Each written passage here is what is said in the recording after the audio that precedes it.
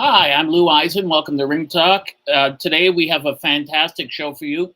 We have a guest I've been waiting a long time, one of my heroes in the sport of boxing, Adam J. Pollack. The J stands for just brilliant, because that's absolutely what he is. He's a member of the Boxing Writers Association of America. He should be Boxing Writers Association of America. He's one of the top boxing referees and judges in the entire sport. He's a former coach, and he's an attorney living in Iowa City, Iowa. And I love attorneys. All my cousins and relatives are attorneys. Adam was a guest lecturer on the career of John L. Sullivan for the Whitehall Lecture Series at the Flagler Museum in Florida. Mr. Flagler, by the way, was part of Standard Oil 100 years before, and also an interviewee in the documentary film on James J. Corbett, the Gentleman Prize Fighter, which was narrated by Liam Neeson. And Adam's book on James J. Corbett is the best book ever written on James J. Corbett. In fact, Adam's book on every champion is the best book ever written on that champion. Adam has written and published In the Ring with John L. Sullivan, In the Ring with James J. Corbett, Fitzsimmons. Fitzsimmons' book brought me to tears, and I was really upset when it ended. I wasn't ready to let go. It was a friend. It was more than a book. And In the Ring with James J. Jeffries, In the Ring with Marvin Hart. No one knows anything about Marvin Hart, but when you read Adam's book, you'll know more than anyone else, except Adam, of course. In the Ring with Tommy Burns. And this is an interesting point. Canadians almost know nothing about Tommy Burns. And here's Adam, a genius writer and boxing historian who went to look up Tommy Burns. And this is an unbelievably brilliant book. And that's a cosmic understatement. In the Ring with in Part 1, The Rise, and In the Ring with Jack Johnson Part 2, The Reign, Black Man versus the World. And I mean, this book it'll take your breath away. And his most recent book, which Thomas Hauser raved about. In fact, Thomas Hauser, who's written about Muhammad Ali, raves about all of Adam's work, is In the Ring with Jack Dempsey Part 1, The Making of a Champion. And it's available at Barnes & Noble, Amazon.com, and Win by KO Publications on their website, which he owns. And he's published many other fantastic authors. And it's a thrill and a privilege. It's an extreme privilege to welcome to the show Adam J. Pollack. Adam, great to have you here. Thank you so much for having me. That was a very kind and over generous introduction. Well, thank you. I don't think so. For a person as brilliant as you, you're incredibly modest, and I find that in a lot of people that I've met that are incredibly brilliant. Dempsey, I never met Dempsey, of course, but I mean, people like yourself, you just have this streak of modesty, and I guess you just keep your head down and keep writing. What was it in you originally when you started writing about? Well, we're going to get to the Dempsey book in a second, but when you started writing about Dempsey and all these champions, what was it inside you that made you do it? Was it you weren't satisfied with the information or the books that were out currently at that time? Yeah, I think that's a good way to say it. Is I felt like there was more out there to be had, and what had been done previously could be improved upon, and I set out to do it, and people seemed to like the books, and so I kept doing it. Well, more than liking the books, I mean, people adored the books. I mean, your writing is similar to that of David McCullough and Michael Betzloss and Doris Kearns Goodwin. I mean, your works are definitive. Once you write about them, no one else can write about them because they can't do it as well as you can. With Dempsey, the question I've been waiting all week to ask you, Adam, is what is it about Dempsey that makes him such an enduring character? Even today, he hasn't held a title since 97 years ago. And yet he's still a global phenomenon. He's still known throughout the world. People still love the name. He's still Americana. He's still part of world history, sports history, American history. What makes him so enduring? I guess you'd have to read the books to figure that one out. There was a lot of things that helped Dempsey. I mean, think of a young Mike Tyson, how that reinvigorated a lot of interest in boxing. If you harken back to the 80s when Mike Tyson came out, there's a huge boost of energy to the sport for many years as a result of him. And Dempsey was like Mike Tyson before Mike Tyson. He was this young, killer. Just came out to fight, blasted a lot of guys out really quickly, and just was ferocious. And he reinvigorated interest in the sport. And he kind of coalesced at a time when boxing was getting bigger and bigger and getting more press coverage. The gates started getting bigger and bigger. He was the first $1 million payday, first $1 million gate, etc. So he just captured the public's imagination. Did when he came along, or I guess one of his biggest fights before he won the title was the 18-second demolition of Fred Fulton. Is there any film that exists prior to the Willard fight of Dempsey in the ring? None that's been found. That doesn't mean it doesn't exist somewhere, but just nobody knows where it is. I'm pretty sure the Fulton fight was filmed. The question is what happened to the films. Obviously, they weren't very long. Right. I'm pretty sure some of the films were shown to the military, members of the military. Obviously, also what hurt back then was the nitrate films disintegrated very badly. They weren't preserved very well. Also, the Interstate Commerce Act that prevented the interstate transportation of fight films helped limit their proliferation. Although people tended to violate that law, and increasingly with impunity, as Dempsey's fights became more and more famous and generating more income. It was just too much money to turn down, so they started violating the law and transporting them anyway. And yeah, I know with Jack Johnson, they that rule came in because of Johnson. But when I spoke to Steve Lott, whom you know, the late great Steve Lott, he said the Johnson Burns fight. He said there is. He saw the film where Burns is actually knocked to the canvas, but it was edited out. They got rid of it. They didn't want people to see it, and he said because of that, it was just very difficult. After that, as you're saying, to get films anywhere throughout the United States, although people were doing it. Would you say it's fair to say that Dempsey and Babe Ruth were the reason for the big money in the 1920s? Or was it Dempsey himself? Well, Dempsey made Babe Ruth look like a pauper. The amount of money Right. Dempsey made was phenomenal. It was just unheard of. Dempsey was making more in one fight than Babe Ruth made in several years of playing baseball. It's not even close. So, the 1920s was a boom in general, but I don't think you could put that many rear ends and seats, in any other sport at one time for the kind of prices that they were charging, and also generate the kind of revenue they were with the films, unless you're just a phenomenal star. And so, as big as Babe Ruth was, the truth is Dempsey was bigger. One thing I do want to allude to is the Johnson Burns fight films. That fight was filmed in its entirety, I do believe, and I think that the films were shown in their entirety initially. There are some claims that the film was edited. I guess that's possible, but I think more likely the films disintegrated over the years, or they played certain parts of the film so many times that they disintegrated. And so certain parts of the films just don't exist anymore. Right.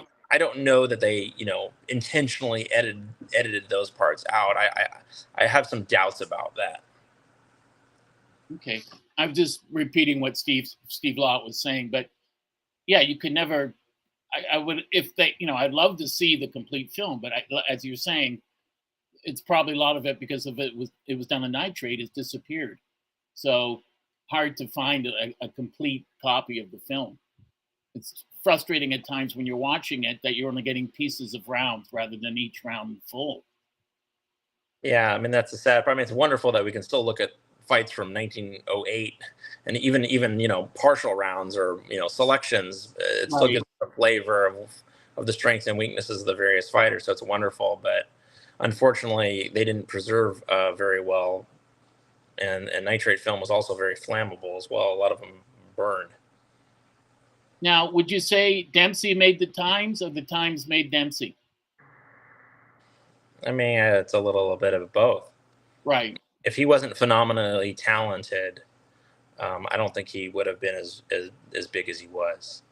I think boxing was craving someone like him to some degree as well. But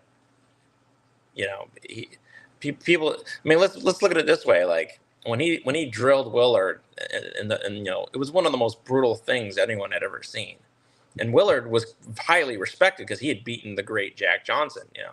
He was, Jack Johnson was 230 pounds, lightning fast, tremendous skills, pounded on Willard for 20 rounds, and Willard never went down. So Willard was seen as this, Iron Man, huge guy, 6'6", 235, 240 pounds, just a big dude. And Dempsey just went through him like nothing. So it just made people go, oh my God. And it got, garnered a lot of interest in his career. Was the beating that Willard took, as boxing's premier historian, is that the worst beating you've ever seen a fighter take, you think, in the history of filmed fighting, including the second Louis Schmeling?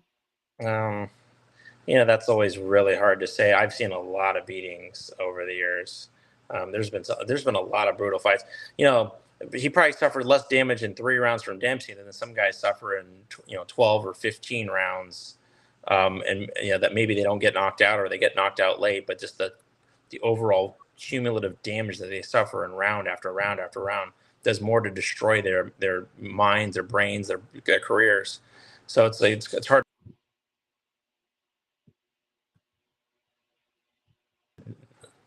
So, like, I'll tell you, one of the most brutal fights I ever saw was Riddick Bowe versus Andrew Galata. Yeah. Particularly the second fight. It was such a brutal. I don't think either one of them were ever the same again. No, absolutely. And certainly, having met Bowe, it affected him mentally after the fight. I mean, that was a vicious beating. Yeah. With Willard, there was a book that came out on Willard in the last couple of years, and it purported to it showed a photograph of a pristine face and said this is what he really looked like. But after the fight, but when I did Cinderella Man, I was privileged. Angelo Dundee introduced me to Bud Schulberg, and he sat 4th row with his father, who was head of Paramount Films. So he was there, and he said you wouldn't recognize Willard, that his nose was broken, teeth were knocked out. He said people were at ringside, were reaching into the ring to grab the teeth that Willard had lost. And, there was a point where his father put his hand over Bud's face because he was saying it was just, he'd never seen a human take a beating like that. It was like he'd been attacked by a gang. Well, I mean, Dempsey did pulverize him very badly. I mean, dropped him 7 times in the first round. But Willard got up and continued and fought 2 more rounds and actually did okay. I mean, he was still getting pounded on, but he actually nailed Dempsey a few good ones here and there, and he was trying his best. I think they overblew how badly he was hurt in that fight. I mean, he was very badly hurt, but boxing history has a way of getting more and more colorful and fanciful as time goes on. Right. And even Jess Willard himself was like, "Look, I wasn't really that badly hurt. I'm fine. I'm good." But there were people who said, yes, definitely he got some teeth knocked out, because back then they didn't really wear the kind of mouthpieces we wear today. I mean, they may not have worn mouthpieces at all, let alone any mouthpiece. Not until Ted Kid Lewis, yeah. So did he get some teeth knocked out? There's verification in the newspaper reports that yes, he did. Was his face, crushed and broken bones and broken ribs the way they say? I don't think so. No, there's no real evidence of that. Was his face, pulpy and a bit bloodied up? Yes. I mean, he's getting hit by, a massive puncher who's wearing, 5 or 6 ounce gloves and getting just teed off on. So, these things happen. But, it wasn't anything that he needed reconstructive surgery for or anything like that. Why do you think Jack Del Kearns, his manager, by the way, when did Kearns and Dempsey, when and where did they hook up? It appears to be somewhere in 1917.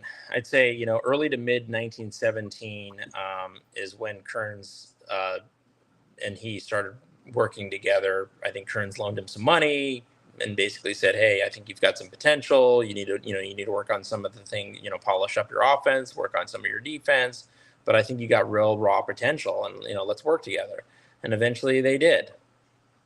And before him, he had a sketchy guy in New York, John the Barber Riesling, who tried to set him up with a fight with Sam Langford.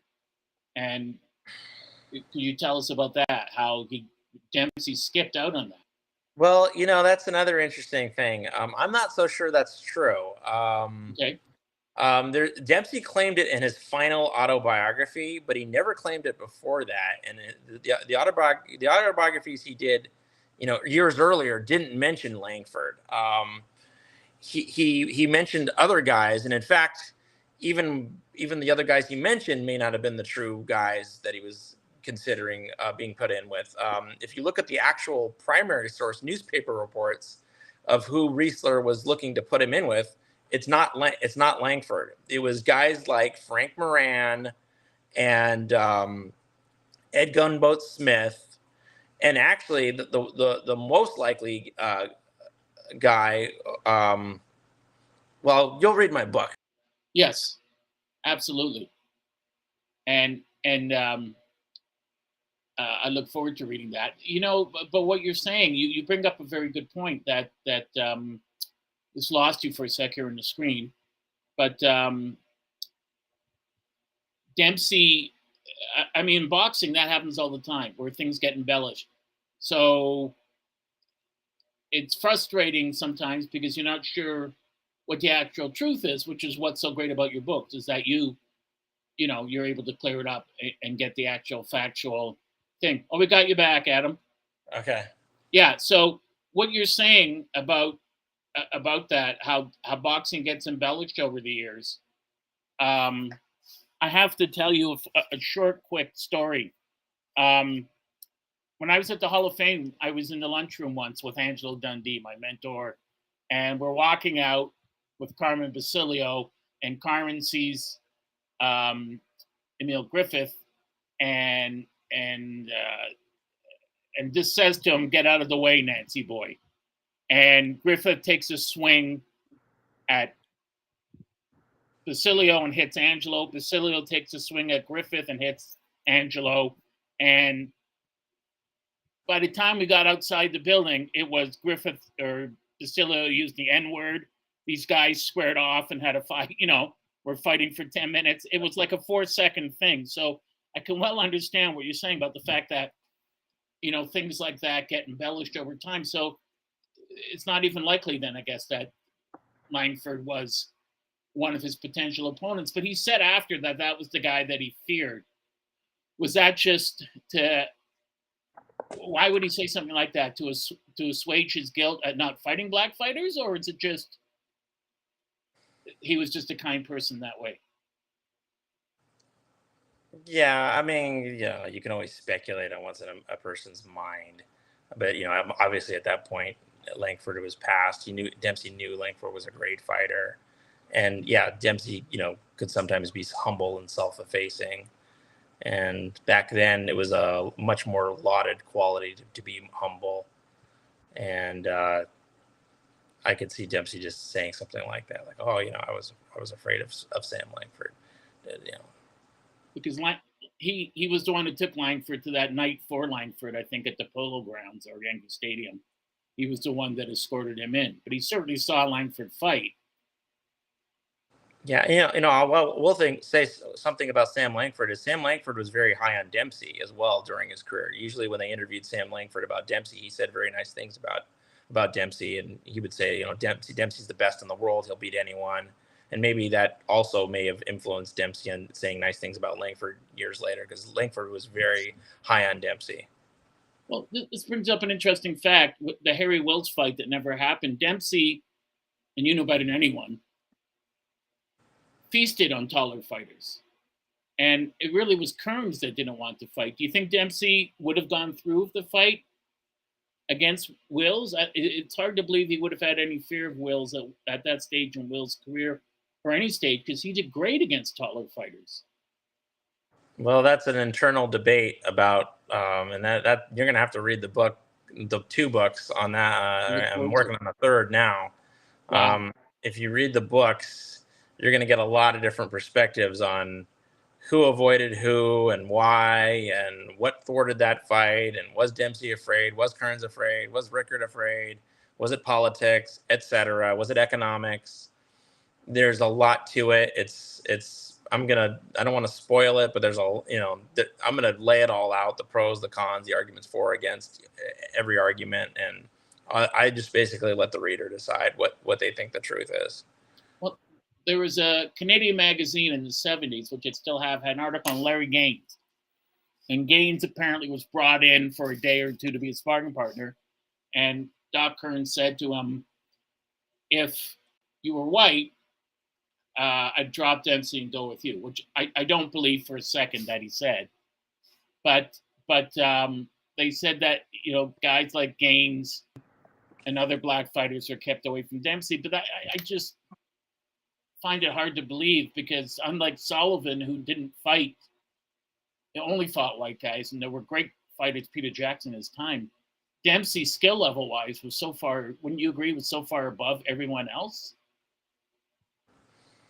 Well, that's tough to say. Do I think his skill level was so far above everyone else? Not necessarily, but I think he had a certain brand of speed and explosive power that even if he was less skilled than some of his opponents, it didn't matter. As soon as he hit him, it was over.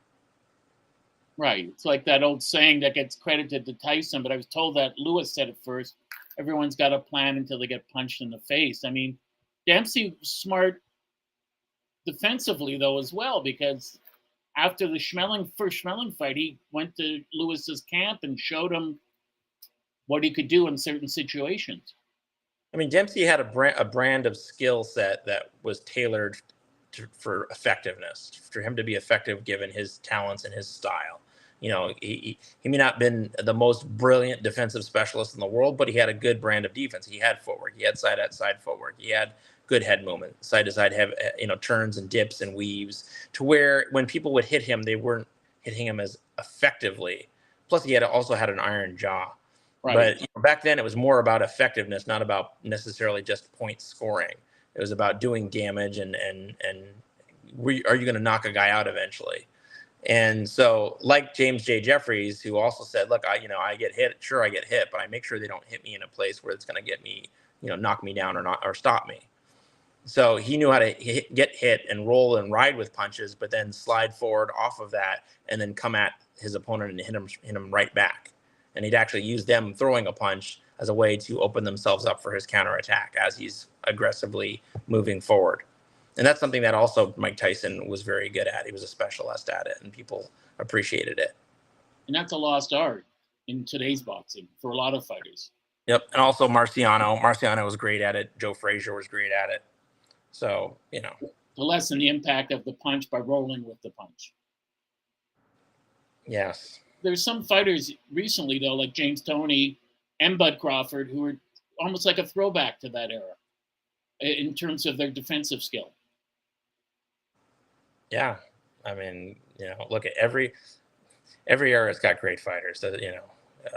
We can debate about whether they were better back then or they're better now. But the truth is, every era's got some great fighters. There's some great fighters from yesteryear that could fight today, and there's some great fighters today that could fight in yesteryear. And you just have to adapt to the different conditions. But great fighters are great fighters, and they find ways to win. With Dempsey, I've read so many times, the name Rachel Solomon has come up. That was his paternal grandmother? Is that correct? I don't know. Oh, okay. It said he had Jewish blood in him, that his father's mother or grandmother was Rachel Solomon. But I've never seen any proof of that. I've just heard the name mentioned. No, I'm not aware of that. Oh, okay. As far as I'm aware, John O'Sullivan was of Irish ancestry, as far as I know. Okay. Like the original Jack Dempsey. Oh, well, so, I mean, who are we talking about? Are we talking about Sullivan, or are we talking about... Oh, no, we're talking about Jack Dempsey. Oh, Jack Dempsey? There was a rumor that he did, but I don't know that was ever proven. I think Dempsey had more of the Irish, European. He had a touch of Native American as well on both sides. But I'm not aware of anything that would demonstrate that he had any Jewish ancestry. Okay. Would you say that Dempsey's greatest victory was to fight with Firpo or to fight with Willard or another fight? In other words, when you look back, the most amazing comeback, or not comeback, excuse me, fight, his most amazing victory, would it be the Willard because he was the underdog? Or would it be Firpo because Firpo dropped him and then knocked him out of the ring? People thought it was finished at that time. Or another fight, perhaps. I mean, I think it's just his totality of work is he mowed down most of the top contenders in 1918 and was destroying them, and people just admired and appreciated what he was doing because he's fighting guys with 50, 60, 70 pro fights and stopping them in 1 or 2 rounds. So people couldn't even believe their eyes. And yeah, Willard was a huge, strong guy, and even after like several years off after the Dempsey fight, Willard came back and won some good fights and proved that he was a pretty tough guy. And even in losses, showed he was a real fighter.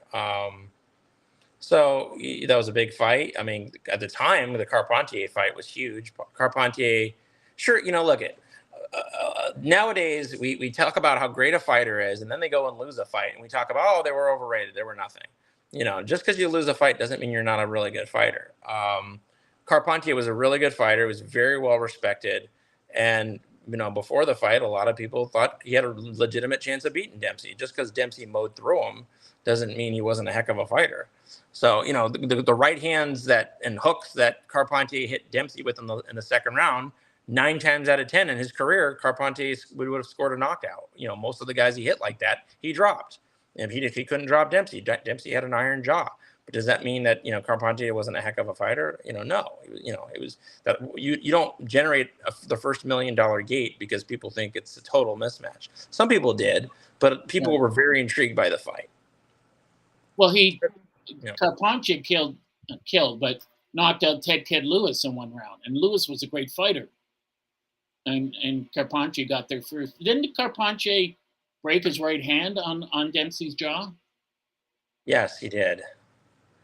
So, but I don't think that it would have changed the result even if he hadn't broken his hand. Well, was it true Dempsey used to soak his hands in beef brine and chew pine tar gum and for his jaw? Just he did all these things that fighters don't do today to toughen his chin up and toughen his skin up on his hands. Yeah, I mean, some of those things may be of questionable effectiveness, but yeah, he did a lot of that kind of stuff. Bud Schulberg said that in the Willard fight, he was in a dressing room he was only 8 to 10 years old with his father, but he said Willard's trainer was there, and he said that trainer said that Dempsey's wraps and gloves were kosher, they were fine. And you see him entering the ring. There's photos of him with just the wraps. Where was this just saying that his hands were plaster of Paris? Gil Clancy told me one time that's ridiculous because he said if you had plaster of Paris, you couldn't lift your hands, and if you did and hit somebody, you'd break every bone in your hand.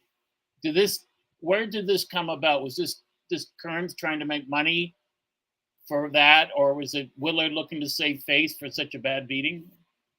Well, Willard's not even the one that came up with that claim. It was made by some people that may not have even seen the fight, but they just couldn't believe.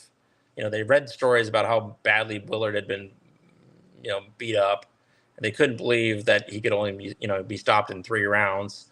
And so, they said, well, he must have had loaded gloves, but they didn't stop and think about the fact that Dempsey was an explosive puncher, fast starter, been mowing through the whole heavyweight division quickly. And Willard hadn't fought in 3 years, so he probably wasn't at his absolute sharpest. And so Dempsey did what Dempsey does. And the truth is, Dempsey came into the ring without his gloves on. He had his wraps on. So he was right there for everyone to examine his wraps. There's primary source articles that indicate that Dempsey's wraps were examined by Willard's seconds. Willard himself shook Dempsey's wrapped hands in the ring. Right. So I think this is a total myth. But people just sort of speculated like, oh, he couldn't have done that to Willard unless he had loaded wraps. And so, and even Jimmy DeForest years later, his trainer said, that loaded wrap story is just total garbage. If anything, that would have made Dempsey's hands heavier, and that's not what we were trying to do to beat Willard. We weren't trying to beat him with power; we were trying to beat him with speed, and to weight his hands down with something heavy like plaster. That would have been counterproductive. So it's not something we would have ever thought of doing at all, and we didn't need to. I have to tell you, my father would go to the Canadian National Exhibition in Toronto every year. And in the 1960s, Willard would come up every year and he'd be in a booth and he'd give a talk. This is 63, 64. And he would take, my father spoke to him for like 30 seconds, but he had a piece of barbed wire. And he said, this is what Dempsey had in his gloves. And my father said, which really annoyed Willard, I thought it was plaster of Paris. And Willard didn't like that. He just turned away. And then years later, Jack Duck Kearns say in Sports Illustrated, he got paid to say that the gloves are in fact loaded because he needed the money. Yeah. So, look, people say things for money all the time. And I don't think there's any proof of that claim. And I think Kearns had some sour grapes towards Dempsey, which the books will go over the reasons why. But back to your discussion of Dempsey's great fights with Firpo, it was a phenomenal fight. It was considered like the best fight of all time at the time that Dempsey beat Firpo, because it was just an awesome war. They just basically just went to town on each other, slugging away with bombs, and it was just a nonstop slugfest. And people just loved the fight. Both of them down multiple times, and it made Dempsey bigger than ever. So maybe that should be considered his greatest victory. I don't know, but it was certainly his most exciting, and it garnered him tremendous respect. And anyone who suspected that Dempsey loaded his gloves didn't believe it after that, because they saw what they did. He did a huge, strong Firpo. And even Jess Willard after that fight, he said, yeah, now I see how Dempsey did what he did to me. Because basically he just witnessed Dempsey do to Firpo what he did to Willard. In fact, Willard lasted longer than Firpo did. Firpo got knocked out in the first minute of the second round. Willard actually went 3 full rounds with Dempsey. So that fight kind of showed Willard something where he's like, yeah, I get it now.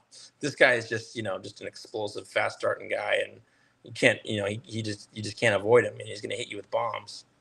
Yeah, I that's one of the great things about your book, because I did not know that Willard had said that about after the Firpo fight.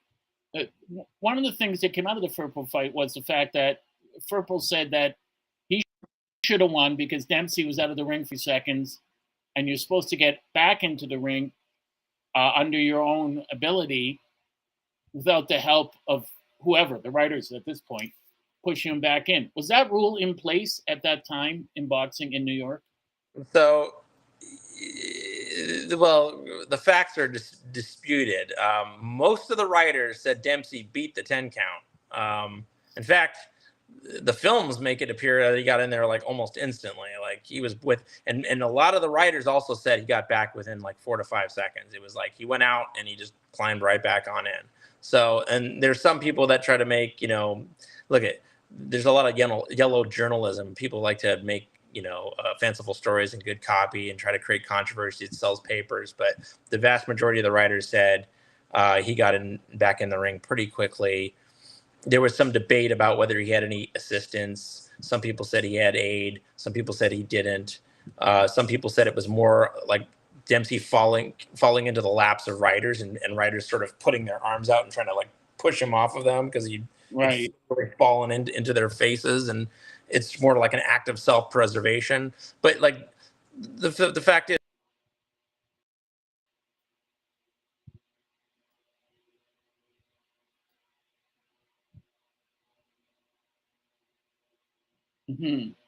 grabbing the ropes, climbing back on through, getting back into the ring, and continuing on immediately, pretty quickly. Okay, yeah, that it's interesting to me of the scenario of the first Cooper Ali fight or Clay fight, and everyone says Cassius Clay had 4 minutes or half an hour to recover, but I saw an interview of Henry Cooper. He said he got an extra 15 seconds, maybe 20 at the most. So people, over time, he had a half an hour, he had a week and a half in the Bahamas, but it's Cooper said no. He said Muhammad had 10, 15 seconds. That was the difference. That's all it took. So, as you're saying, this yellow journalism that that keeps popping up. One thing I wondered about Dempsey is, in looking back at the mob's control of boxing, they didn't really get into it before his Carpentier fight because the money wasn't worth it to them. But only the killer Madden from 23 on really controlled boxing. And how did Dempsey circumvent that? Was that through Kearns? Because Kearns was definitely connected with the mob, because you could see that with when he had Mickey Walker and Archie Moore. How did Dempsey, was he able to go out on his own and not be affected by them, or was he affected by them? I'm not aware of any mob affiliation in his career at all. I've not seen any primary source evidence for it. Okay, I've read that Capone came to him, but those stories are apocryphal. I mean, Capone came and offered to fix the fight for him, and with Tunney and Capone this and that, but there's no real evidence, I guess. Apparently, Boo Boo, the Philly gangster, was the one who got the fight, along with Russell Peltz told me Taylor, I think it was. Is it Herman Taylor, the promoter from Philly, that helped move the fight to Philly from New York, the Tunney fight, because he wouldn't fight Wills, so they had the New York State Athletic Commission would let him fight there. Okay, well, now you're getting into my third book, which hasn't been published yet. But that's all going to be discussed in the third book. Yeah, so Boo Boo Hoff was a character, and that was somewhat perhaps involved in the first Dempsey-Tunney fight. And to be continued. There was a little controversy over that, and that's going to be discussed in the third book. That it was more vis-a-vis Tunney than Dempsey was Hoff's involvement in the fight. Right. Is that Hoff allegedly had a contract with Tunney, and there wound up being some litigation and some controversy in the newspapers over that. He lent them money. Well, that was the dispute. Did he owe the money? Right.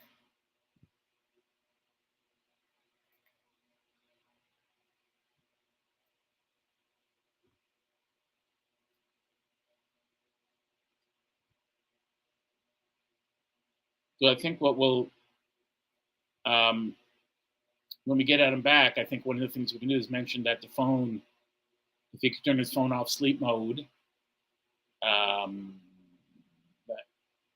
that would be good. But what I heard was the fact that your phone goes on sleep mode, I think. Sorry about that. What's happening? We got disconnected or something. Well, oh, okay. It just says here your phone's going on sleep mode, so I'm not sure. Right. Yeah, so, I mean, who knows? I know Roger Kahn wrote that the mob was involved, but Bert Sugar said to me, that's completely false. The fight was on the level, and Dempsey just didn't listen. So this brings up the other question, which will be in your third book. Dempsey said that if he had gone to the neutral corner in the second fight, the Battle of the Long Count, immediately, that he believes Tunney would have beaten the count. Was that him being modest? Or did he really? It's hard to believe he really believed that. Well, that was the big debate, and it helped make Dempsey more of a legend because people thought he got robbed, and a lot of the big Dempsey fans were like, yeah, if there hadn't been a long count, Dempsey would have knocked him out, finished him off, and he would have regained the championship, and it helped create some Dempsey lore and aura, and sometimes when people think you've been wronged in some way, you can kind of ride off into the sunset even bigger than you were before. Sort of like, a lot of people thought George Foreman deserved to beat Shannon Briggs, and sort of that's his last fight, and he kind of rode off into the sunset with a lot of people on his side feeling that he should have still been champion and got robbed or whatever. But I mean, the truth is, do I really think he was going to stop Tunney, even if the count had been 4 or 5 seconds less. No, I don't. Not based on what I've seen on the films. And in fact, you're going into my third book now, which hasn't been published yet, but stay tuned. There's more to that long count than meets the eye, and I think Dempsey was inevitably going to give Tunney some extra time because there's lots of different ways that Dempsey kind of screwed that one up. But we'll talk about that later. Right. Okay. I was just gonna mention Dave Barry because the thing was he had done work for Bugelhoff, and it's and I noticed it's your third book coming up, but it mentions how when Dempsey goes down in the 8th round, Barry's right there to start the count. He doesn't tell Tunney to go to neutral corner, but it's just hard to believe that was deliberate. It seems more that was just human reaction. Well, I mean, there's different ways of looking at that. You have to understand that one, there is a neutral corner rule, but there isn't a mandatory 8 count like we have today. Right. So as soon as you get up, the fight immediately resumes. So some might say that Dempsey was foolish for getting up so quickly because yes, he went down, but he got up within a second. So by getting up within a second, it kind of I think it threw Barry off because the question is, does he send him to the neutral corner rule? Send him to the neutral corner and cease counting or suspend the count the way he did with Tunney. But then again, why do I need a count? Dempsey's now up. Let's just let the fight resume. Right. So there was that moment of, he was kind of coming in and then he kind of just decided to back away and let the fight resume because there's no mandatory 8 count. Right. That's a great point. So in that sense, Dempsey's his own worst enemy. Yeah. So the real question would be is if Dempsey had stayed down, would he have suspended the count and forced Tunney to go to the neutral corner before taking up the count? And we'll never know. Exactly. Now, I've read various accounts, of Dempsey when he fought fireman Jim Flynn and got knocked out, that he was starving. He had to walk 5 or 10 miles to the arena or to the city for the fight. But his wife at the time, Maxine, who was a prostitute, said that he had thrown the fight. Hard to believe Dempsey would throw the fight, but maybe if he was starving enough, perhaps. But when they had the rematch, he had no problem with Flynn. Do you think Dempsey threw that fight? That's an eternal debate. I put forth the arguments for him throwing the fight and against him throwing the fight.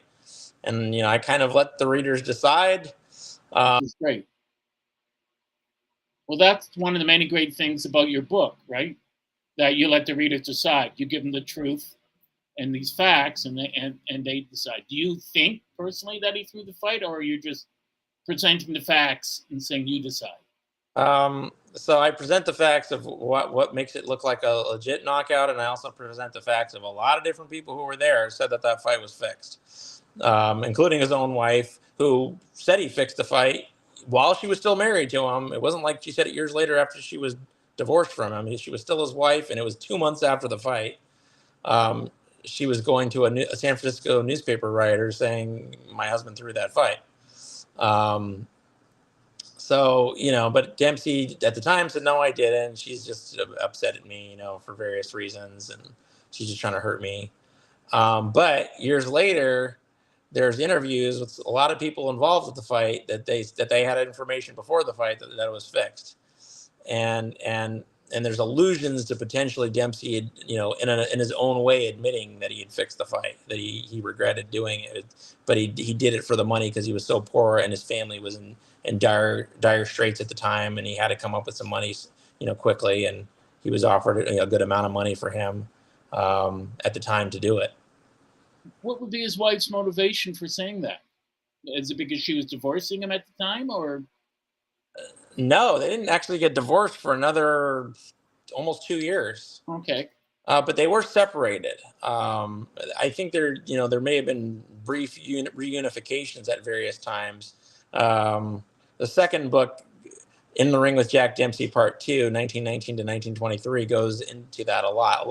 A lot came out in the newspapers at the time of Dempsey's draft dodging trial, and while those criminal charges were pending, the newspapers did more investigation. They found a lot about her. They found out a lot about the allegations that she made against him. as well as the allegation regarding the fixed fight against Jim Flynn. Things came out in the papers at that time in 1920, which was 2 to 3 years later. But and also she testified at the trial, which some salacious details came out in the papers previous to that, and even during the trial, that's when it came out that she basically admitted under oath that she was a prostitute. Yeah, I mean, it's all in the book. I don't want to spoil it. You're making me spoil my Right. own book here. Well, it's a huge book. I mean, I don't think you can spoil it. You're just whetting people's appetites for. I mean, Dempsey was branded a slacker because he was wearing the patent leather shoes in that famous photo in a shipyard. But Dempsey really wasn't a slacker. I mean, his family were his dependents. He had to support them. Wasn't that correct? Well, so at the time, there were various exemptions from military service. And yeah, he claimed those exemptions, and they granted his exemption. Years later, various people were just still upset that he hadn't voluntarily joined, and his wife said he was a slacker and had engaged in a conspiracy to avoid the draft. That got, that led to criminal charges against him, for which he was acquitted. In fact, once the case was given to the jury, they acquitted him very quickly. He had a pretty solid defense. And,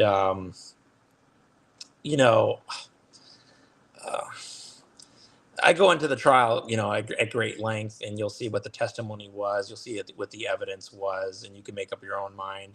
But even though he was found not guilty, people don't realize this is because we're talking about what a great big figure Dempsey is and how beloved he is. At the time, he was not beloved. He was thought of as a draft dodger and a slacker for years, even after he was acquitted. He was actually kind of a loathed figure, even though people loved watching him fight. There was this interesting dichotomy or an oxymoron, or whatever you want to call it, where they loved watching him fight, and his fight because they saw him as a draft dodger, so they wanted to see him live. And so he never really kicked that image. It's an interesting thing because at that time, around that era, Fatty Arbuckle was acquitted for Virginia Rapay, I think it was, or whatever her name was. He was accused of raping, and they admitted, Rapay and her handler admitted they did this to a lot of other men. They were accused them that Arbuckle was in the hotel suite, but was not in her room, and actually had never met her. Yet it ruined her career. The people didn't care. And like you're saying, this followed Dempsey, although, it looks like perhaps it wasn't true, but I guess people today don't understand the fact how big, this was the first the war to end all wars. So for Dempsey not to participate, I guess being the heavyweight champion of the world, while other people had to, would have been looked on askance by so many people. And that's something that the book hits on, is just how upset people were at Dempsey for not going into the military. I mean, it was like this theme throughout the book. There's a lot of saltiness and bitterness towards him. Even at the same time, they liked him personally and they loved his style. It really bothered a lot of people that he hadn't joined up in the military. It's sort of like, it kind of gives you a little moment of pause to understand why Muhammad Ali / Cassius Clay was so loathed at the time in the 60s when he wouldn't join up.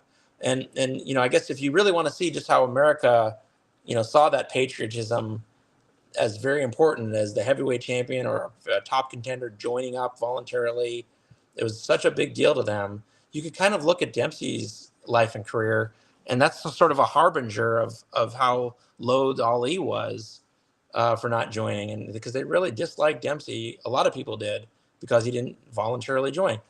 Regarding that photo you mentioned with the patent leather shoes, that was obviously not him working.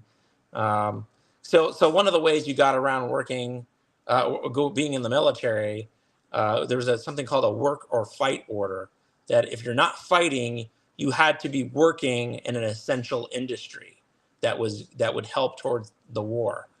And so, one of the things you could do would be to be a welder, or work building ships or something of that nature.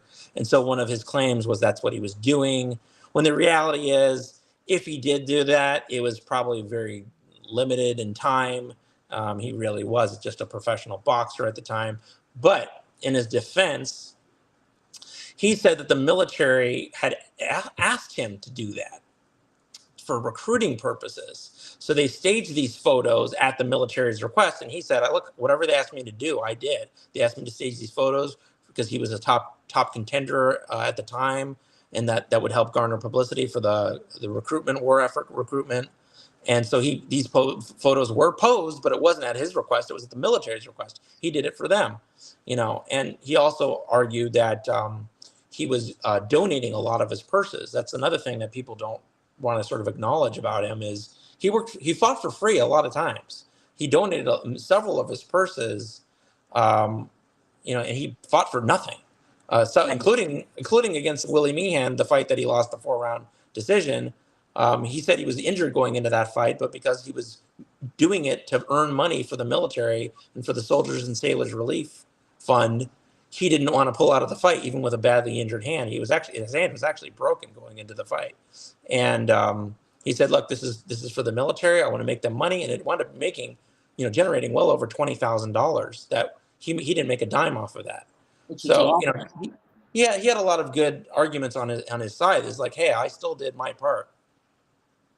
Well, it's interesting when you look at it. Sort of relates to Joe Louis, because Louis, under different circumstances, but he volunteered immediately to go into the Army, I guess, which is why a lot of, part of his team, part of Lewis's Roxborough and Black and Jacobs, they made sure that Lewis volunteered right away, because they're always looking out for Lewis's image to make sure that, this was a patriotic, loyal American. But you bring up a fantastic point with Jack Dempsey that, in the Second World War, I believe he volunteered and was in Okinawa, and it apparently, from what I understand, Angelo told me, and Ferdy Pacheco, Muhammad's doctor, who met Dempsey when he was young, but he couldn't say anything to him because he was so starstruck. He tried to talk, he couldn't get the words out.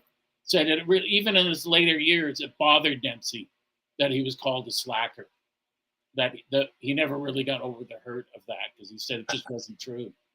Yeah, many years later in World War II, he joined the Coast Guard, and I think that was, psychologically, I think his way of saying, "Hey, I want to do my part." Because I think it did always bother him, those accusations. Now, this is sort of a silly question because it's been asked about everyone, but did Hollywood ruin Jack Dempsey, Estelle Taylor, who Jack Duck Kearns did not like? Kearns just wanted to keep Dempsey on the straight and narrow, just keep fighting, keep making money. Did he, he had 3 years off. I guess that was really what that really hurt him career-wise and skill-wise, because he didn't really care at that point. Yeah, that's going to be my third book on Dempsey, and I'm going to in great detail what was going on, not only in Dempsey's life and career during the 3 years that he was sitting on the shelf and not fighting, but also what's going on in boxing and the world and with other contenders, Harry Wills, Gene Tunney, Harry Greb, all of them. I'm going to paint the picture for everyone, and you all can make a decision about what ruined Dempsey, but at the end of the day, we all have to take personal responsibility for our own decisions. But, there's a lot of reasons for why he sat out as long as he did. And I'll lay it out there, and you can decide what you want to believe. I know that there's several times when they're all having dinner together and Kearns verbally laid into Estelle Taylor. Chris Dundee said, "If that was my wife and someone had done that, I'd kill them." You don't talk to someone's wife like that. But Kearns was what I guess Frazier called a scambooga. He was a rogue, but he was successful. He knew how to get along in the boxing business. Is it true that he served a summons to Dempsey while Dempsey was in the ring? It wasn't while he was in the ring, but it was before the first Tunney fight. That yes, he did sue him for his share of the purse. and that was, Dempsey had to deal with a bunch of litigation before the first Tunney fight, which again the book goes into. Right. It's hard to believe when you read about it that, from what I've read, and correct me if I'm wrong, if it's true or not, that the purse would be paid to the manager, to Kearns, and he'd give Dempsey his purse, but often he considered the whole thing his money, and he would gamble it away or whatever, and give parcel the money out to Dempsey. And wasn't there a point where Tex Rickard just said, you're getting screwed here. So Dempsey would take the money, and then Rickard or Kearns would be furious, but Dempsey said, "There's no reason to be furious. You're getting your percentage as agreed." I mean, that's tough to answer. I mean, Dempsey and Kearns for many years operated without a written contract. They basically had a pretty darn good amicable relationship from 1917 all the way through, past 1923, 1924. Obviously that changed, but they got along well enough that they didn't even need a contract. Right. They were operating on a 50-50 split, which today we would think. I don't think a Right. 50-50 split. Go ahead. Sorry. Yeah. We lost you. So you said they were operating on a 50-50 They split? were operating on a 50-50 split. And at some point, they signed, before the Furpo fight, the New York State Athletic Commission forced them to sign and file a formal contract. And but they would not allow a split greater than a third. They would only allow a manager to make a third. A 33 and a third percent was the legal maximum in New York. So they filed a written contract for Kearns to get a third. And there's more to the story on that as well, which will be mostly covered in the third book. So, in other words, when these stories come out, you're just hearing the headlines. You're not hearing the story behind it, which is the great thing about your book. And one reason why so many people, especially Thomas Hauser, loves your book is you're giving the full story. You're telling exactly from all points of view what happened. I try to, if I can, I try to come at it from multiple different angles and perspectives. I try to get multiple primary sources if I can, and to give different perspectives and let the reader decide what they think's the truth. It's a tricky question, I guess, but you obviously have your own opinion, but you don't reveal that to the readers. In other words, you want them to decide on their own. Well, I mean, there's always going to be what the author thinks is the truth, and I think Right. that's gonna, potentially, even if on a subconscious level, it's gonna maybe come through, if not overtly, if potentially subtly. But there's some times where I'm not really sure myself, and I'm just gonna. I mean, even if I am sure, I'm still gonna put the other side just because it makes it a fun story, and it also shows people what was being said at the time. I mean, like, we can watch a fight today, and like 90% of us think someone won the fight, and 10% think the other guy won. But I mean, do we just completely omit the 10%, or do we still say, hey, there was some people that said this? So I try to do that. Say, hey, look, the vast majority said this. Here's a sampling of the people who said this about the fight, but there's a minority opinion, and much fewer said this. But here it is. Here's what the minority opinion said, and I would still give a sample of that. The fights with more controversy, where you've got a greater split, half people or 60% say one way, 40% say the other, or 55-45, then I'm going to have a lot greater sampling of, here's all the people that said this guy won, here's all the people that said this guy won, and I'll give samplings of why they said this guy won, or why this guy won, and I'll let the reader make their own conclusion of. But even if we can't see the fight, by reading about all the different perspectives on the fight, you can kind of get a general gist of how the fight went down, what were the strengths and the weaknesses of the different fighters, what were the judges looking at. If a judge looked for this, they'd kind of lean towards this guy. If you look for this kind of quality, they lean towards this guy. And just like today, we see a fight, and you can have a divergence of opinion on a judge's decision. Right. Well, a couple weeks ago, the George Kambosos Maxie Hughes fight, and people were outraged that Kambosos won. Um, I thought Hughes won, but Angelo told me a long time ago, if you watch a fight on TV, turn the sound off. You don't want to be influenced by the broadcasters. So, Yeah. judge it from that aspect. When you're looking at these myths, let's call them, over some fights from 100 years ago, Dempsey and Bob Fitzsimmons, Marvin Hart, Tommy Burns, are you also looking at it because you're a lawyer from a legal perspective? In other words, this is what they claim, but there's really no evidence. You can't say this because they're claiming it, but there's virtually no evidence to back up such an assertion. Yeah, because you get a lot of these sort of fanciful myths and legends and stories, but then the question is, what is the actual evidence? And what do we believe the real truth is, and is there something to back it up? So I try to look at the evidence. Yeah, from perhaps I find some of the legal aspects of these stories to be interesting, and I like to try to uncover what the truth is to the extent possible, but often there's shades of gray. And like I said, I'll put forth multiple perspectives and, you know, let people figure out what they think is more likely to be true. Dempsey was also popular in Europe. I mean, in England and France and Germany, and he just captured the world. Why was he able to do? Was it the knockouts, his ferociousness, that captured the imagination of the entire world? Yeah, I mean, even though you couldn't legally transport films from state to state in the U.S., you could transport them overseas.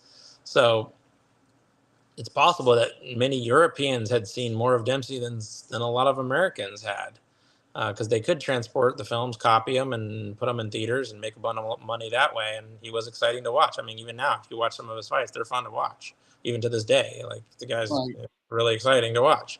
And same thing, like I said, like Mike Tyson, 100 years from now, his fights will still be fun to watch. So. And also, he also did movies, so that also helped too. That was, back then the 1920s was they call it a roaring 20s for a reason. Like movies were big back then, and that's the era of Charlie Chaplin and Buster Keaton, and people Douglas went to the movies a Fairbanks. lot. Like there was no such thing as TV. You had to go to the movies. So Dempsey also did a lot of movies. He did. There's great photos of him with Douglas Fairbanks on his shoulder, of Charlie Chaplin, Harry Houdini, and Mary Pickford. So yeah, I mean those photos went worldwide. Yeah, and that also goes towards what caused Dempsey to sit on the shelf is the movie industries as was one of the part of the reasons of why he's making a ton of money in the movies. Right. So it's like do you want to get $1 million for acting, or do you want to get less than that for getting hit in the head and maybe losing your crown potentially? So it's like economics has a lot to do with it as well.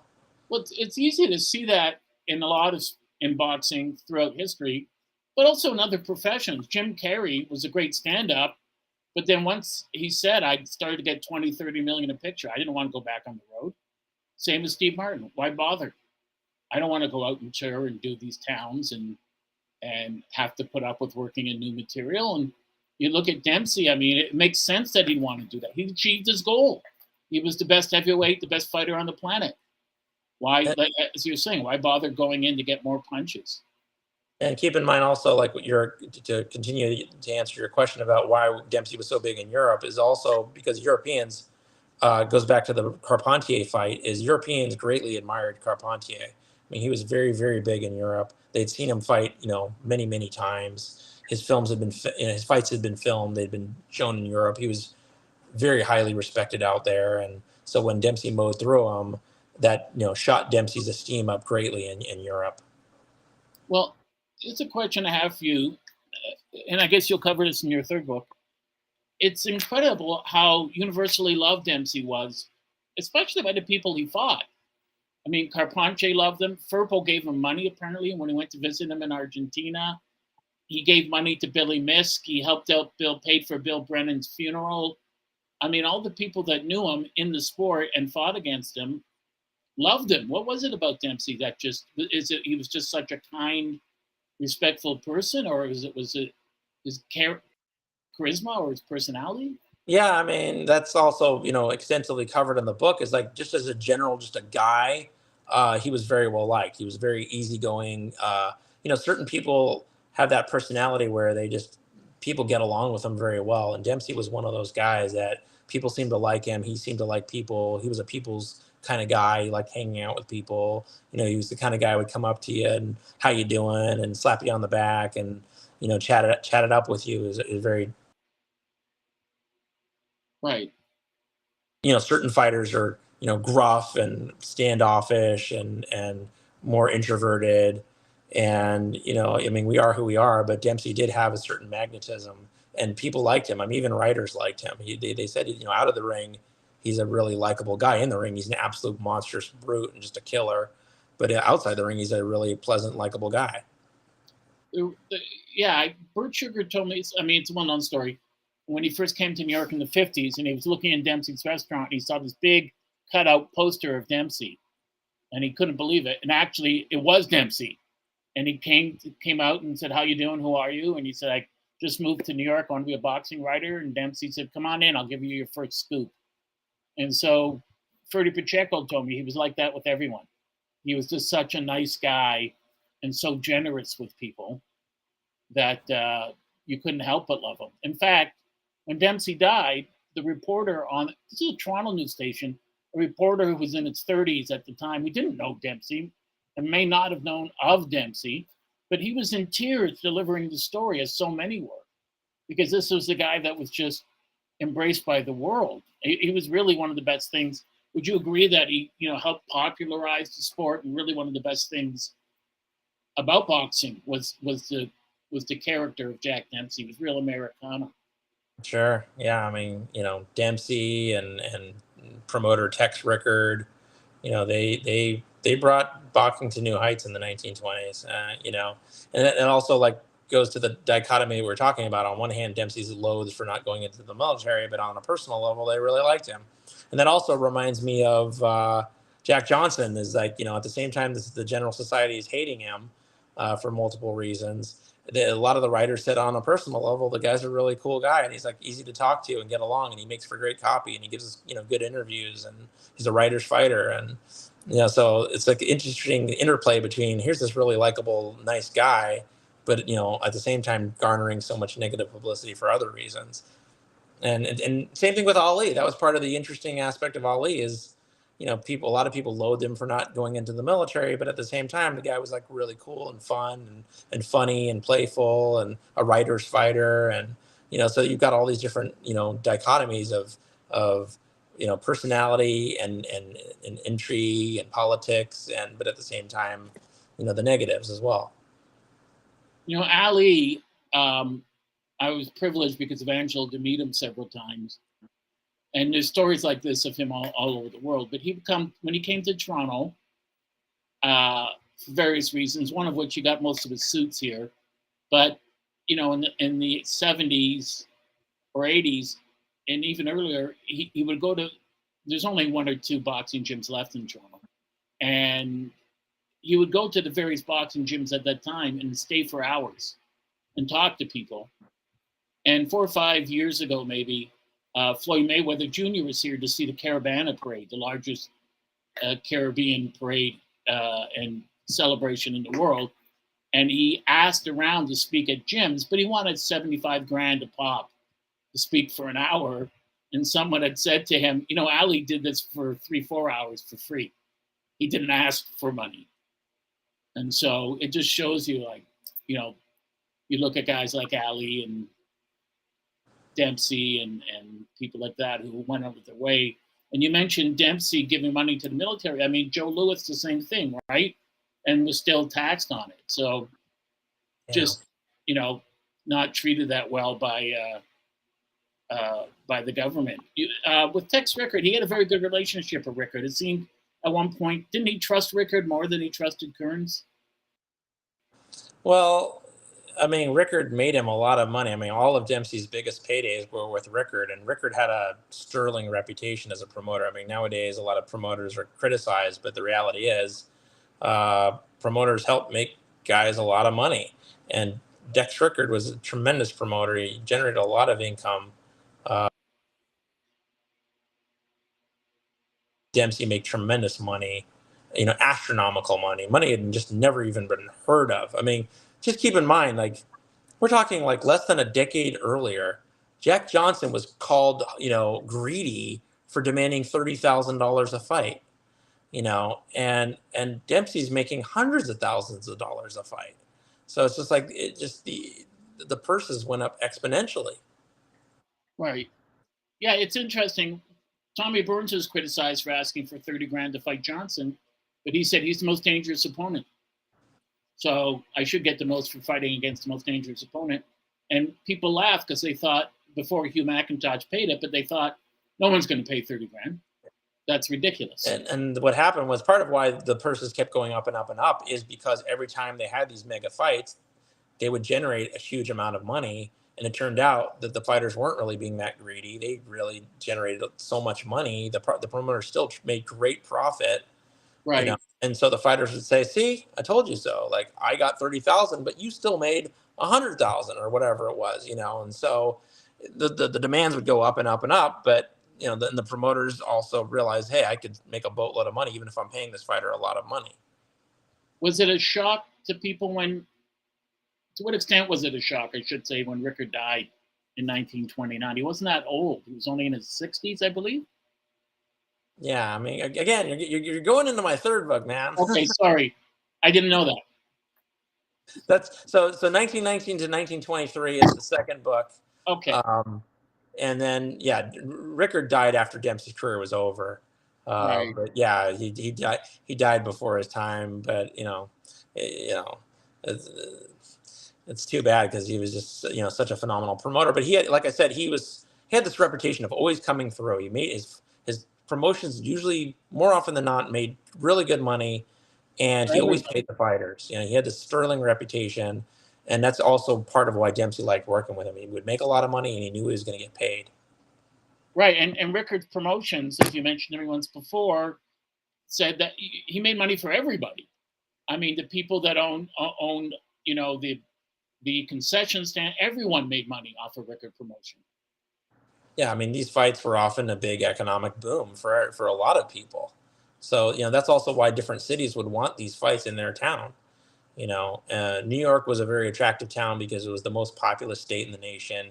It had a lot of money there, a lot of dense population density, so you could generate a lot of money. But other states started saying, we want in on this act too, and then eventually you see how the Tunney fight got moved to Philadelphia, and then the second Tunney fight was in Chicago, and because cities saw that these fights could be a boom for them. Right, and Rickard is known for that, but I mean, Rickard promoted a lot of great fights. Joe Gans battling Nelson fight. I mean, James Jeffries, Jack Johnson.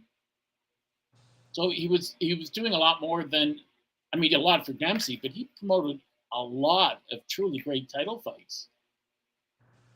Yes, and and of course, the interesting part of why Dempsey didn't fight Wills has to do with, Rickard is one of the reasons, and I mean, there's a lot of reasons, and the books go into it, but Rickard, as the promoter of Johnson versus Jeffries, was very cognizant of multiple factors. He was aware of the fact that there was nationwide race rioting after that fight, a lot of violence, a lot of deaths, a lot of arrests. He was aware of the political crackdown after that fight on the sport of boxing all over the nation. Legal limitations, law enforcement limitations, regulation limitations. He was also aware of the fact that boxing wasn't even legal in half of the nation. Right. I mean, and they were trying to make it legal, and that made it less so. That fight and its sort of aftermath made boxing's legality more questionable. And then he was also,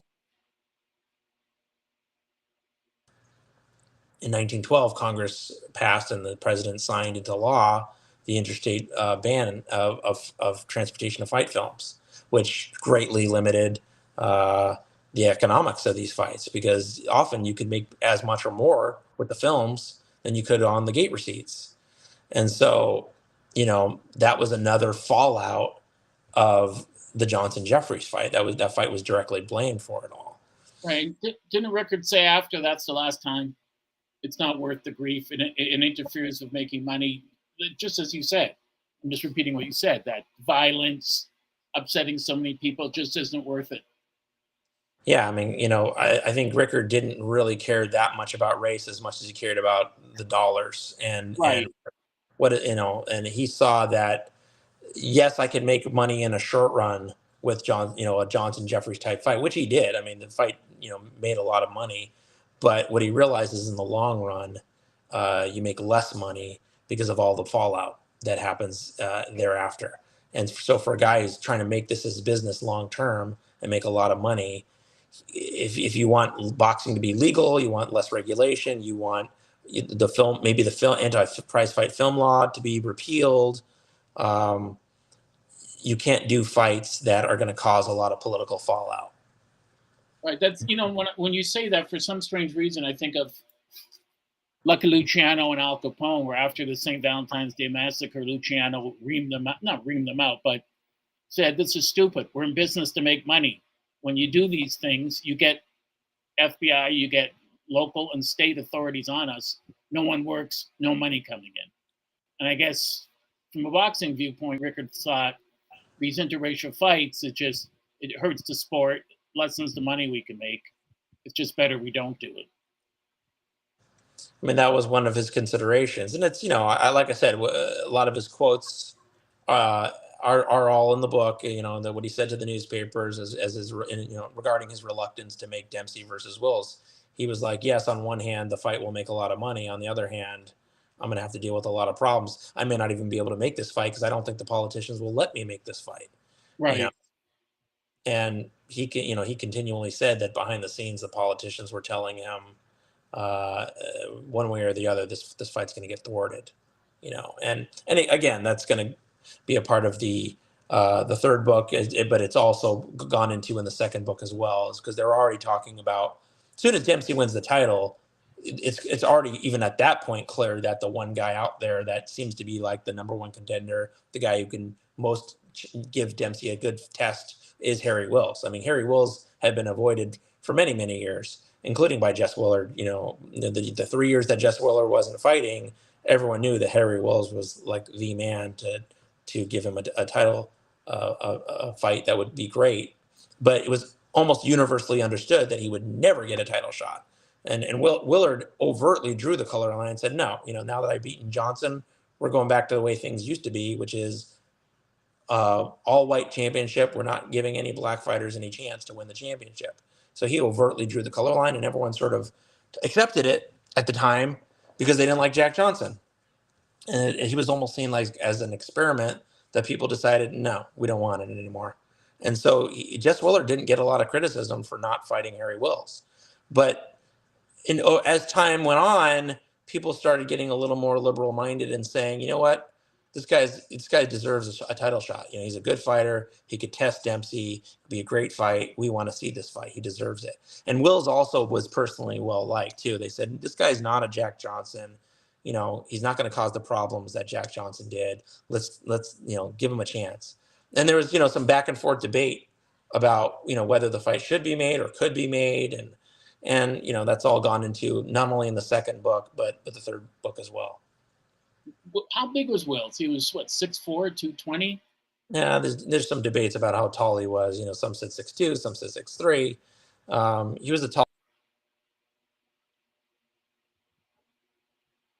probably in the neighborhood of like 210-ish, 210 to 215 would be his normal right weight.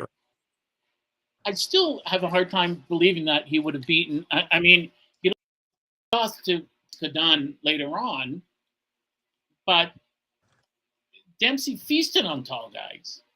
He just destroyed them. I just find it hard to believe that Wills would have lasted against Dempsey. Well, that's the great speculation for the ages. You can't really know what you don't know. Like until you guys get in that ring, you really don't know what's going to happen. And yeah, I mean, you can make some best guesses based on styles and strengths and weaknesses. But I mean, let's face it. When Wills was stopped by Escudero, he was a shot fighter. We're talking, many years past his prime. But the debate about how that fight would go, existed, even from 1919 to 1923 and thereafter as well. And I include that in the books about the people that said, "Hey, look, Wills is a real dangerous test for Dempsey. He's got a lot of different, strengths and weaknesses, and this is a really good competitive fight." And some people would say Wills has the tools to beat him, and others people would say Dempsey's going to blow through him just like he blows through all of them, and he's got no chance because all of what Will's strengths actually match up with Dempsey because Wills is a game fighter. He's going to come forward. He's going to try to fight, and that's what Dempsey loves. You can't outfight Dempsey. You have to outbox him, and Wills doesn't stick and move and run around. He's going to stand there and try to fight him, and that's just not the way you're going to beat him. Other people said, look, this Wills, he's very crafty, he's very clever, he's fast, he's strong, he's tall, he's long. He knows how to move when he wants to move. He knows how to grab and clinch, and he's going to be a tough fight for Dempsey. So, and I put all the different insights into the fight, just like, we have fights like last night, Spence Crawford. You had a whole bunch of people saying, here's why Spence is going to win. A whole bunch of people here saying, here's why Crawford's going to win. You don't know until they get in the ring. And sometimes it plays out to be a great fight and a close fight. Sometimes it turns out to be a blowout for one or the other. You don't know until they get in there. But they didn't, so we'll never know. Right. I remember talking to you about, I think it was Wills or another fighter, and it said on paper, I think Dempsey wins. And you said, this is several years ago, but Lou, fights aren't fought in paper. They're fought in. And that's a very good point. What's the one thing we should take away, the legacy of Dempsey's career? What's the one thing people should know, his lasting effect? Let me put it that way. What would you say his lasting effect is, not only in sport of boxing, but on America and the world? Well, I think he helped exponentially increase the popularity of the sport. I mean, and not only in terms of the newspapers and the films, but the participation numbers, and he was just a big boost to the sport, and then especially economically. And the 1920s was just a great decade for the sport in a lot of ways, and in a lot of ways it wasn't. Like, it depends on your perspective. I mean, because racism still was at its height. In fact, some people would argue that there was greater racism in the 1920s than there was, from 1910 to 1920. So, there's a lot of pros and cons to every era, but he created an injection of dollars in the sport that wasn't really seen for a long time thereafter. But even today, we still talk about Dempsey. Still, people like to read about him. People like to read about that era. There's a lot of color to that era. I mean, there's just a lot of interesting stories, and it's just a fascinating era. It's the one thing that never ceases to amaze me, Adam, that Dempsey endures. Dempsey is the most enduring, I think, of all athletes, along with Ali. But from before Ali, I mean, Dempsey never ceases to capture the imagination of the public all over the world. For whatever reason, people want to know more about Dempsey all the time. They can never get enough. And, partly, as you said, it's because of his career and the way he fought, but he was so magnetic. And just to hear Chris Dundee and other people talking about him, they'd be moved to tears. And one thing Angela said to me was, he never complained. He didn't complain during the Depression. He didn't complain when he lost to Tunney. He just didn't complain. He accepted life as it was, and he got on with it. And I mean, I think part of it is because the guy started off dirt poor, and I think he made more money, beyond his wildest dreams. I mean, here's a guy who used to make $2 a day. For him to make $20 a week was like really good money. So here's a guy who just made, just astronomical money.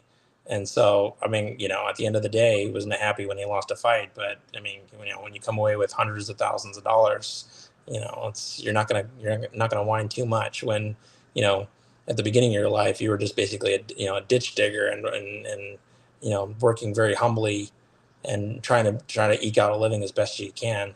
I think his career was more successful than even he could have dreamed.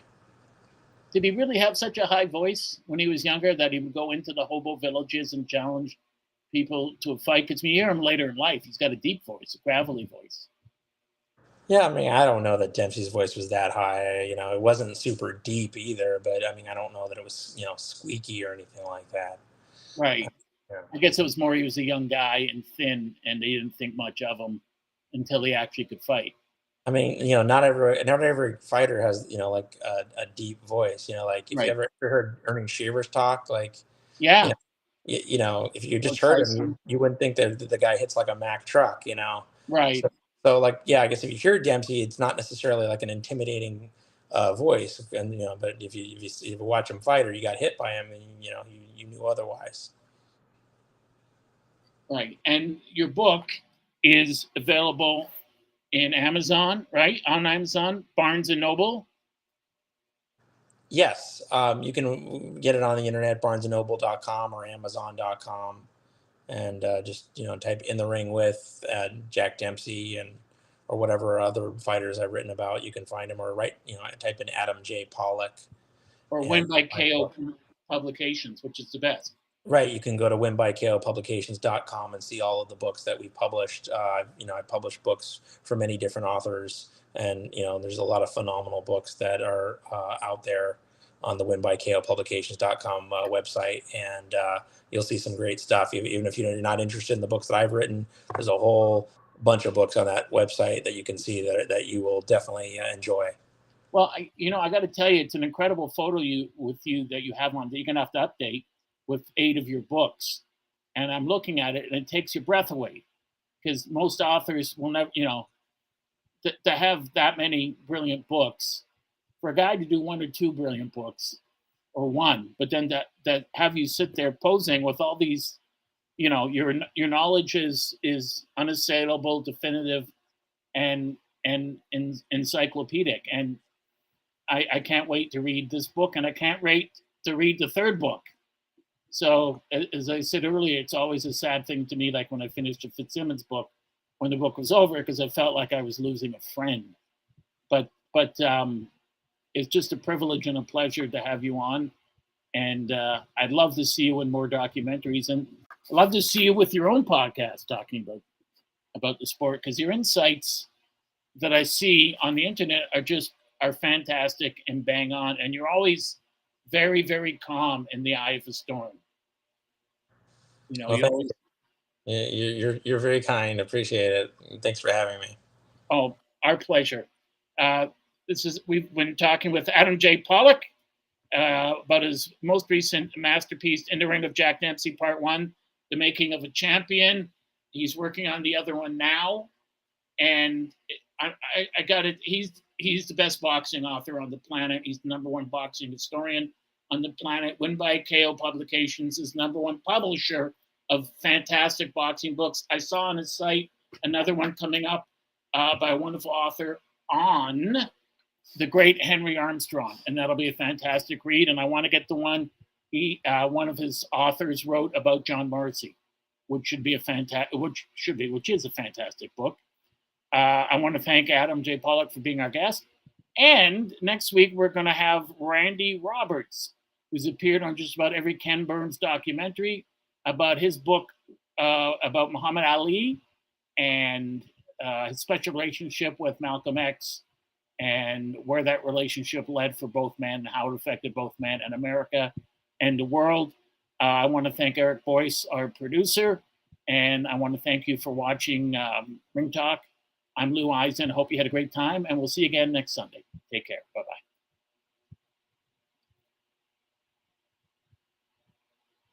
Okay. Eric, you there?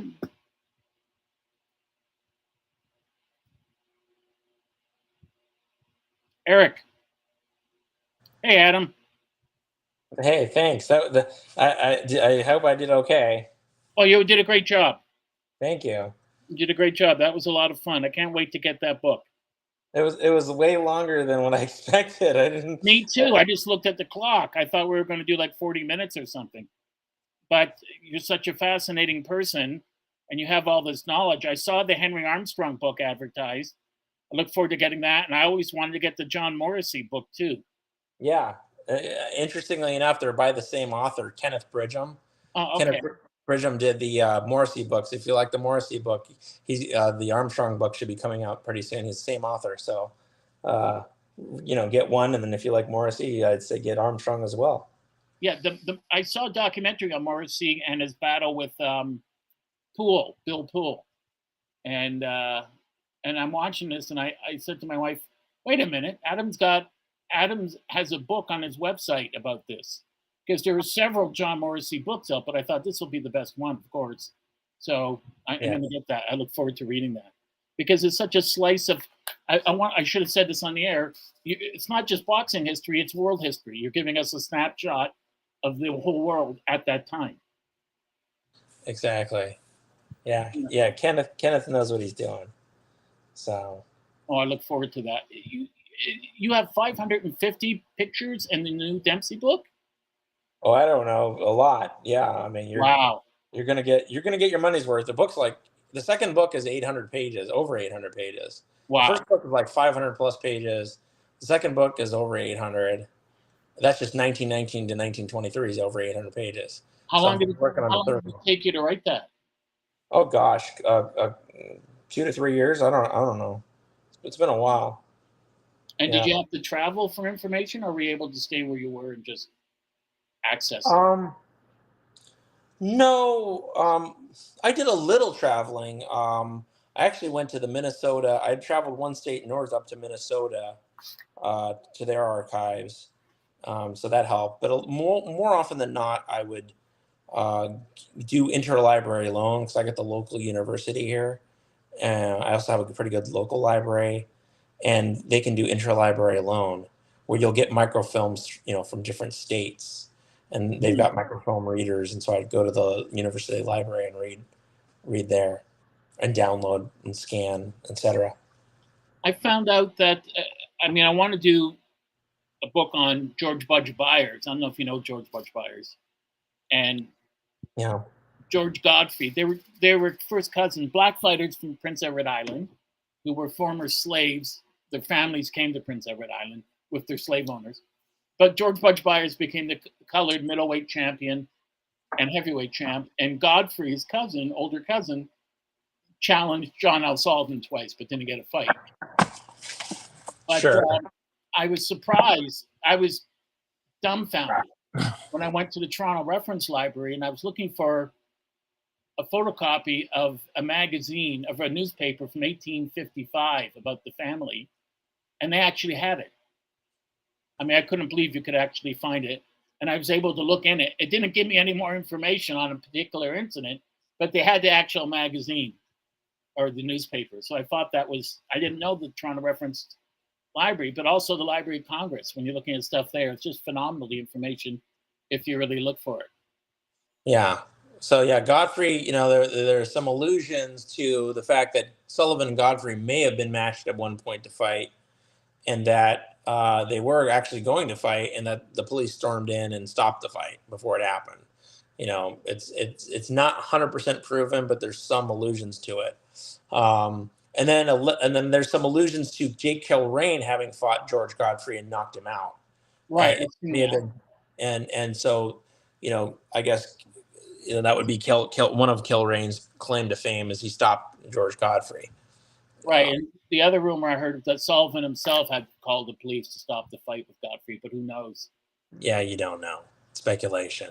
Yeah. And who knows? It may have been true. I don't know. But the bottom line is they didn't fight. And we also know that Sullivan overtly said multiple times, "I'm not fighting a black fighter." Yeah. But then again, we also seen that he was matched to fight black fighters at various times.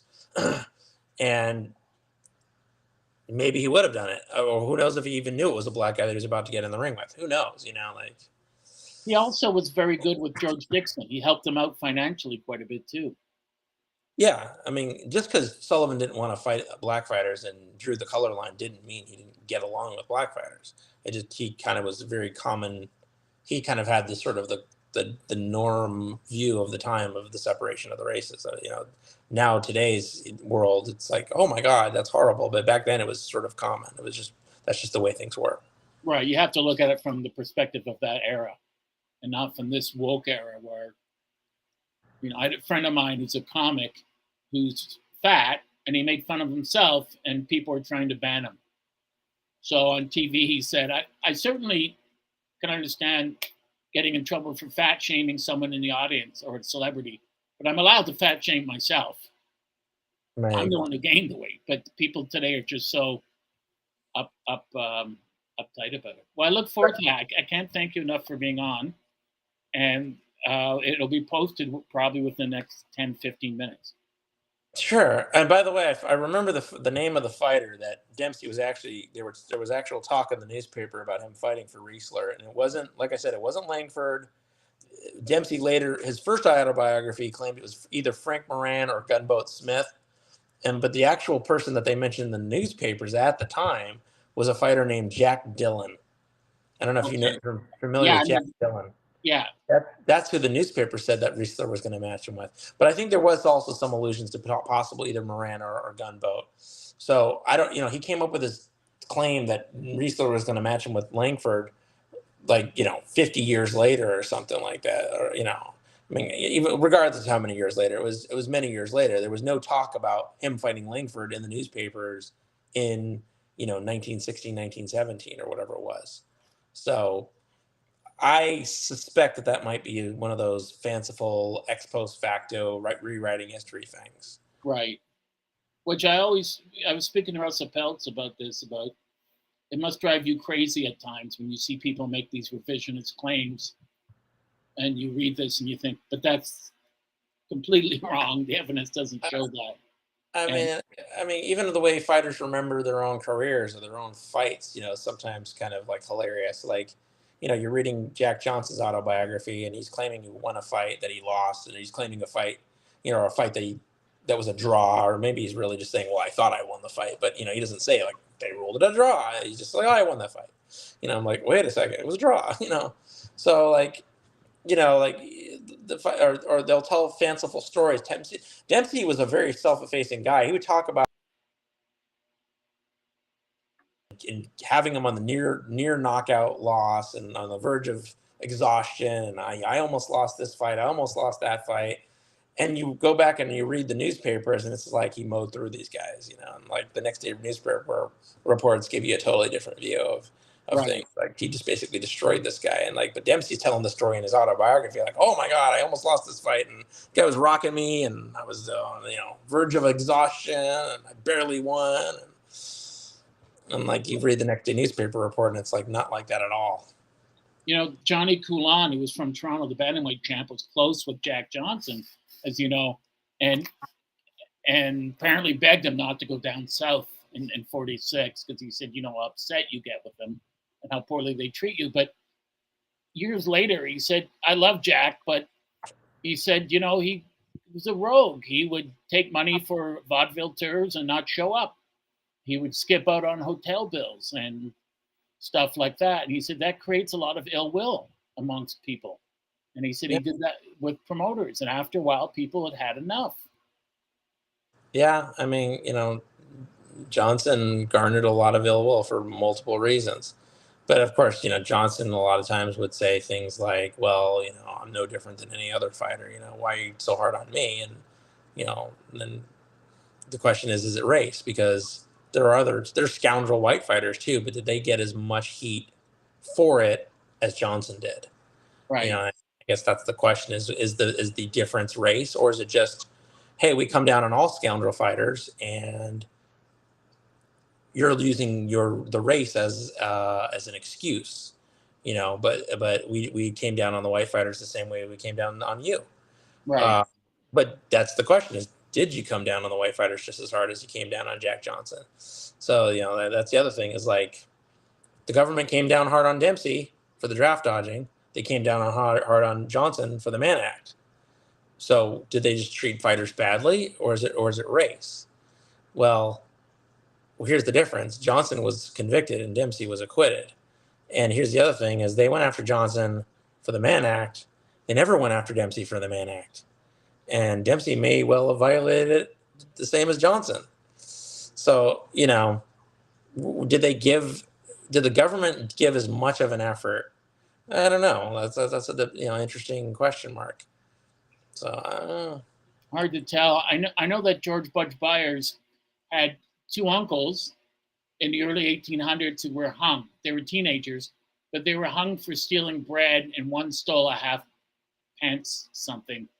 And but when I looked up the law back then, they said theft of property is punishable by death. And so there were a lot more white. There were only very few black people on Prince Edward Island. Is extremely tiny, and the capital city, Charlottetown, you can walk in a couple hours. So Right. there were very few blacks then on the island, but you'd think it's racist. They hung them for stealing a half a loaf of bread, but the law clearly, there were a lot of white people hung too, and they said Yeah. stealing property is a death offense. Well, here's the thing. Like you're alluding to Johnson jumping contracts and not fulfilling them. Well, Dempsey did the same thing at various times. Like we were talking about the Riesler. He signed a contract with Riesler and he didn't honor it, or did he? Or did they mutually agree just to move on, or did he just not honor it? And if not, why not? So but he had a lot of managers early. People forget this about Dempsey is early on he had a lot of managers, and so and there's allusion to the fact that there's no piece of paper that you could put in front of him that he wouldn't sign if it got him a fight. So he had a bunch of guys that were signing him to contracts, managerial contracts. So he wasn't really fulfilling all of them because they're all exclusive contracts, and he's signing exclusive contracts with multiple managers. Right. So, does that make him a bad guy? Any worse than Jack Johnson? No, it just makes him desperate to make money, to get out of there. I mean, I always, there's so many similarities I find for some strange reason between stand-up comedy and boxing. I know Jim Carrey did the same thing and Howie Mandel with various managers in Toronto, and Jim Carrey made it when he opened for Rodney Dangerfield here, and Dangerfield took him on tour. But Jim didn't like working in comedy clubs. No one did. You got ripped off for the money you're supposed to get. And Jim was tremendously talented. So whenever anyone from the States came, I can help you, he'd sign a contract because he would say, I got to get out of here. I got to get to the States. I can't stay in Canada. It's killing me. So I can understand that with Dempsey. Like, you want to get to the top. You want to start making money at what you do. Yeah. So, You looks like your house looks beautiful. Thanks. Well, I positioned the camera to, give me a good view, I guess, or whatever. Yeah, it looks great. Listen, I don't want to take up more of your time. Sure. I'd love to talk to you for the next 2 years, but I know you're very busy. Yeah, it was fun. Thank you so much, and we'd love to have you on again whenever you like. Yeah, if you happen to wind up reading the books, let me know what you think. I will. Well, I'll love them because I love all your books. All right. Well, take care. Good luck. You. Will you be able to email me a link or something? Yeah. To, put on my Facebook page or whatever. Yes. Yeah. I'll send it to you very soon. Actually. Cool. Yeah. When it's ready, I'll post it on my Facebooks and stuff. Okay. That sounds great. Thank you. Yeah. Take care. You too. Be well. Yeah. We were just talking for 20 minutes after.